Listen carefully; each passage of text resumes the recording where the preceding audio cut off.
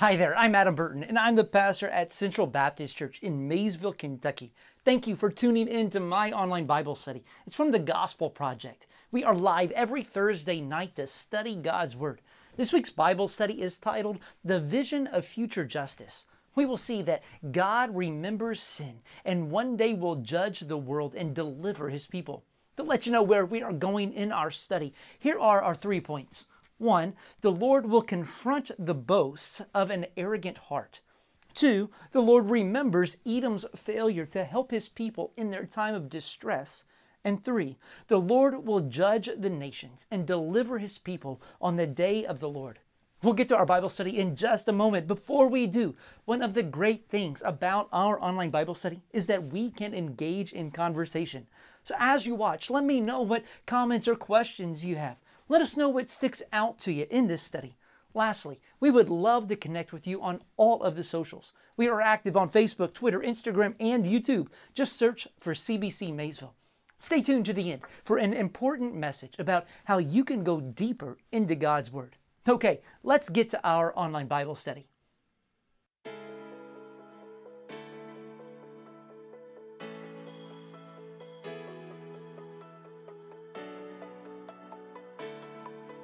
In 2006, a song no one expected hit the airwaves, a new song from Johnny Cash, who had died 3 years earlier. But this was not a Ring of Fire or Folsom Prison Blues, a cover of a traditional folk song. This recording was like nothing heard before by an entire generation, familiar mostly with the faux angst and sugary vocious of modern pop music. It was something else entirely, something weightier. A word to sinners, a lament, and a warning. Cash, in the role of a world-worn prophet, crooned, "You can run for a long time, run on for a long time, run on for a long time. Sooner or later, God'll cut you down." It's almost impossible not to get chills listening to this song as Cash issues this dire warning. Cash's weary words are an echo of an older warning found throughout Scripture, especially from the prophets in the Old Testament. They warn that we can try to run from God, deny that He exists, indulge in all the pleasures and comforts of the world, rejoice in the downfall of enemies, and boast that we will never fall. But in the end, no matter our vice and regardless of our swagger, sooner or later, God will cut you down. This is the message we find in the book of Obadiah, a warning that God remembers sin and that the day is coming when He will judge the world. In this session, we will see that even as God judges sin, He makes a way for the deliverance of His people through the crucifixion and resurrection of Jesus Christ, whereby He no longer holds our sin against us. Because we have received God's grace and mercy by faith in Jesus, we are to have compassion and concern for the oppressed and distressed in our culture as we share the gospel with them and even those who take advantage of them. Our first point is the Lord will confront the boast of an arrogant heart. The Lord will confront the boast of an arrogant heart. Read with me Obadiah Obadiah 1 through 4. The vision of Obadiah. Thus says the Lord God concerning Edom. We have heard a report from the Lord, and a messenger has sent among the nations. Rise up, let us rise against her for battle. Behold, I will make you small among the nations. You shall be utterly despised. The pride of your heart has deceived you. You will live in the clefts of the rock, in your lofty dwelling. Who say in your heart, who will bring me down to the ground? Though you soar aloft like the eagle, though your nest is set among the stars, from there I will bring you down, declares the Lord. Obadiah delivered his message during a dark time in Israel's history, most likely after the Babylonian exile. Jerusalem was in ruins and only a handful of people remained. But the Edomites felt no remorse over the fall of Judah. The Edomites, the descendants of Esau, Jacob's older brother, rejoiced in their downfall. Theirs was the perverse delight in Judah, and Israel was getting what they deserved. Both of the divided kingdoms were lost at that point. The northern kingdom of Israel's people had long ago been sent into captivity by the Assyrians in 722 BC. The southern kingdom of Judah had been sacked by Babylon, and their best and brightest had been carried away in chains to Babylon. Only those considered too poor to be of any real value to the Babylonians remained. Edom had long had a troubled relationship with Israel and Judah, going all the way back to the days of their ancestors, Esau and Jacob respectively. The two brothers had battled one another from the womb. As the elder brother, the family birthright belonged to Esau, the greater share of the inheritance, the position of honor within the family, and the blessing of his father. But he didn't value these things until his scheming younger brother claimed them, fueling a murderous anger in Esau. Though Esau seems to have reconciled with his brother, his prior bitterness toward Jacob was passed down through the generations, such as when Edom refused to allow the people of Israel safe passage through their land on their journey to the Promised Land. Later, Edom was conquered during David's reign, but they rebelled against numerous kings of Judah, as Isaac had said would happen when he gave Esau the only blessing he had to give. God directly confronted the attitude at the heart of Edom's response to Judah's situation: Edom's arrogance. Edom believed they were untouchable like a soaring eagle, but their arrogance deceived them. Rather than letting Edom's arrogance stand, God was personally active in cutting them down to size, causing nations to rise up and war against Edom. God was going to bring them down, and nothing could stop it. Listen to this quote. A man in every sin aims to set up his own will as his rule, and his own glory as the end of his actions against the will and glory of God. And could a sinner attain this end, God would be destroyed. The Edomites considered themselves naturally protected from invasion because of the physical geography of their homeland, elevated strongholds in the mountains. But God would bring them down. God's prompting all the nations that had made treaties with Edom would turn around and pillage them.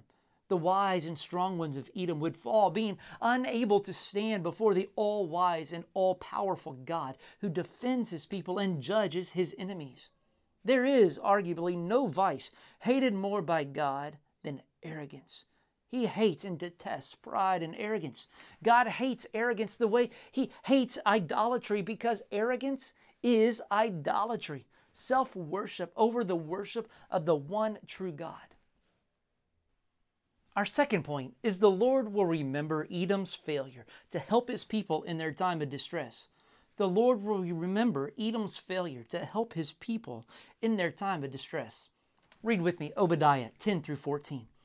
Because of the violence done to your brother Jacob, shame shall cover you, and you shall be cut off forever. On the day that you stood aloof, on the day that strangers carried off his wealth and foreigners entered his gates and cast lots for Jerusalem, you were like one of them. But do not gloat over the day of your brother in the day of his misfortune. Do not rejoice over the people of Judah in the day of their ruin. Do not boast in the day of distress. Do not enter the gate of my people in the day of their calamity. Do not gloat over his disaster in the day of his calamity. Do not loot his wealth in the day of his calamity. Do not stand at the crossroads to cut off his fugitives. Do not hand over his survivors in the day of distress. God's judgment was promised, and one day came to Edom, just as it had come to Judah. This prompts us to consider how we should respond to displays of God's judgment. We can respond arrogantly, as the Edomites did, or we can respond humbly.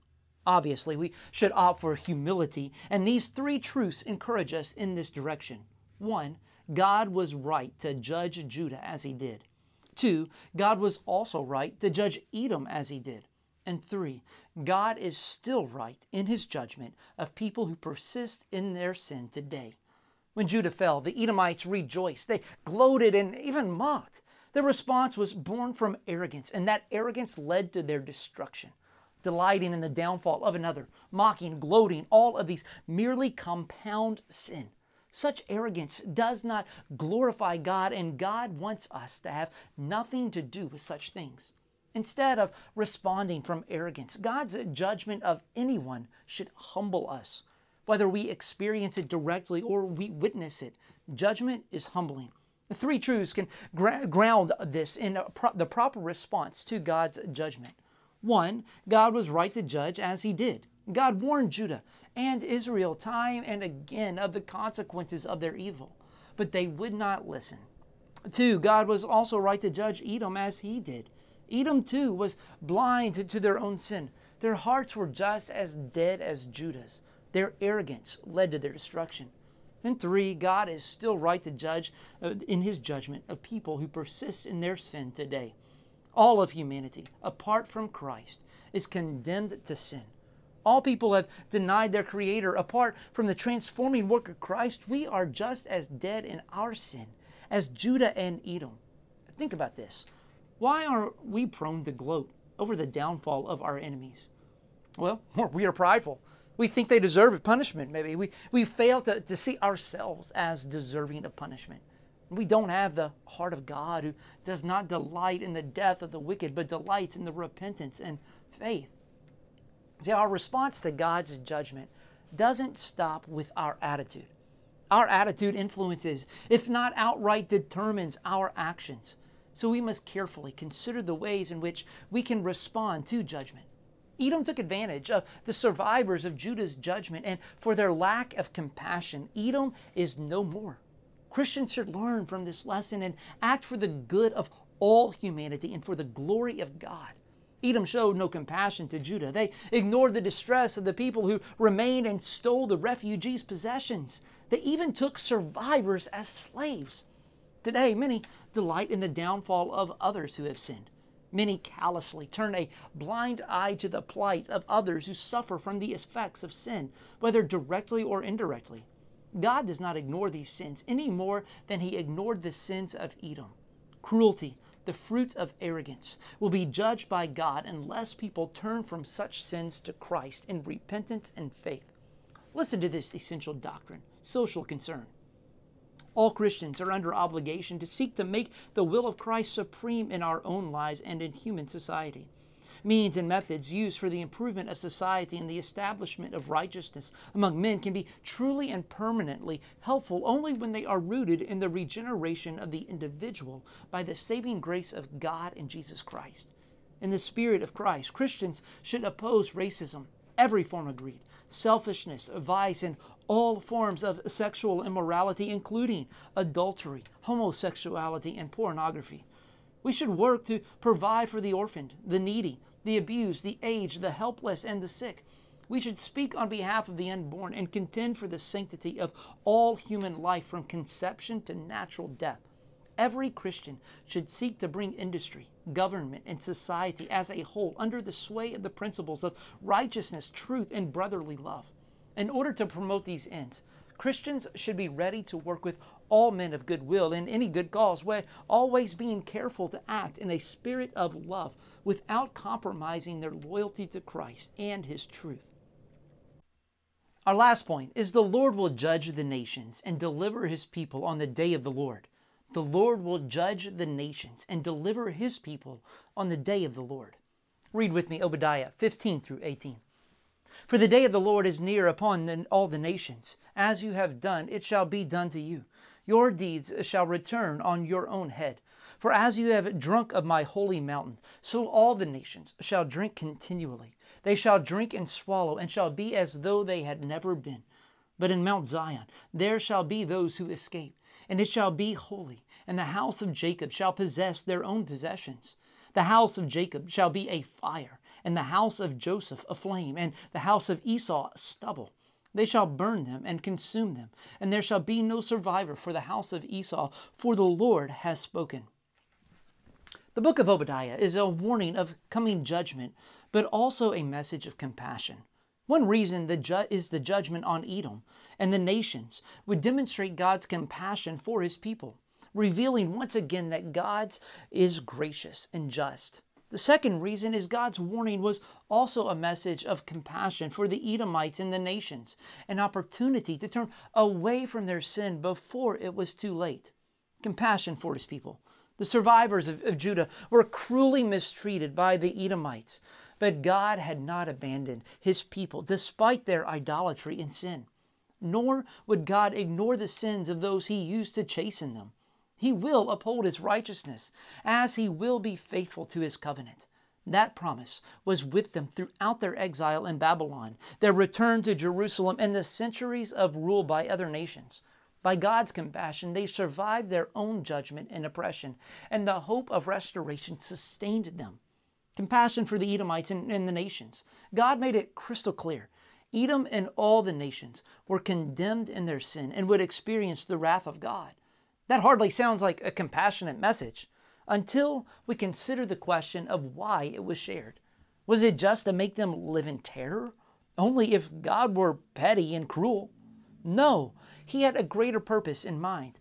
God warned Edom and the nations and still warns all of us today of the consequences of sin because He didn't want them to be condemned by their sins. He was giving them an opportunity to turn away from their sin before it was too late.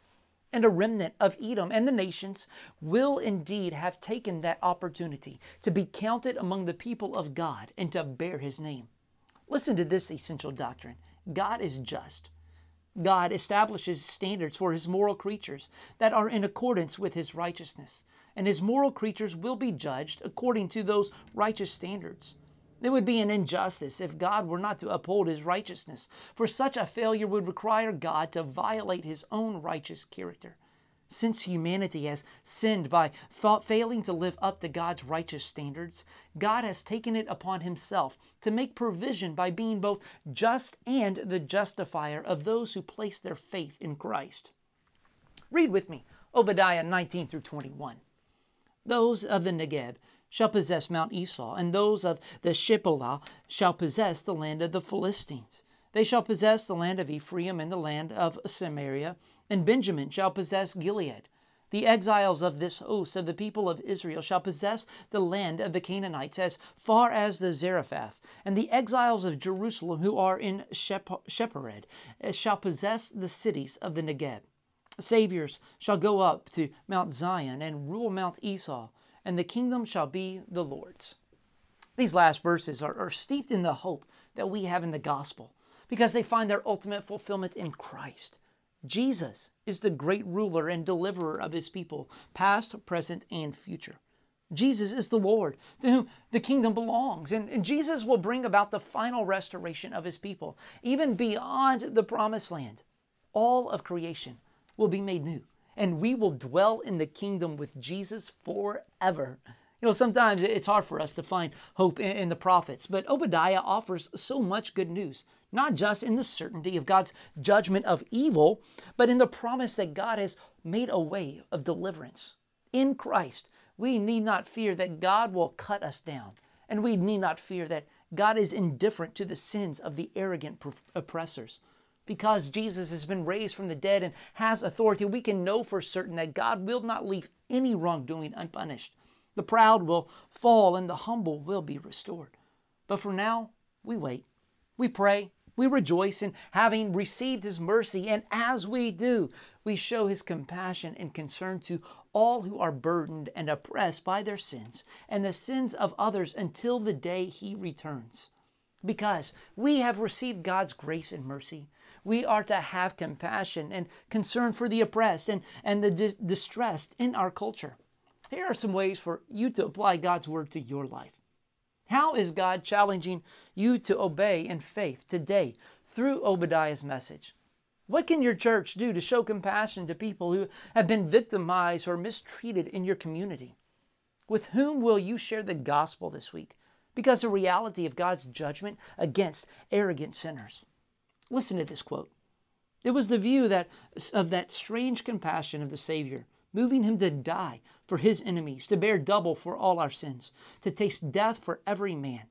It was this view which gave Him the impulse in every labor, which made all suffering light to Him, and every commandment not grievous.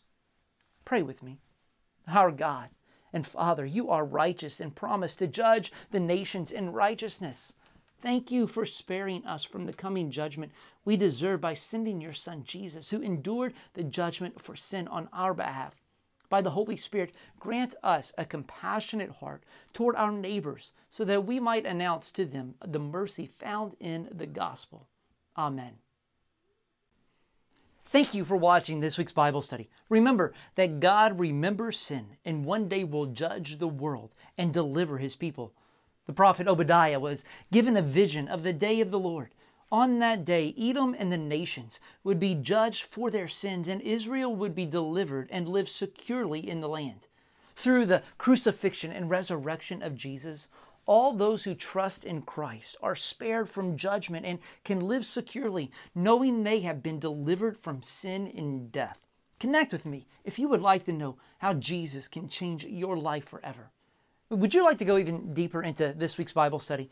Join our online Bible study Facebook group to get a short study each day. You can find us at facebook.com/groups/OBS Central. That's facebook.com/groups/OBS Central. Well, if you enjoyed tonight's Bible study, would you share it with your friends? Lord willing, I will see you next Thursday for our online Bible study. God bless.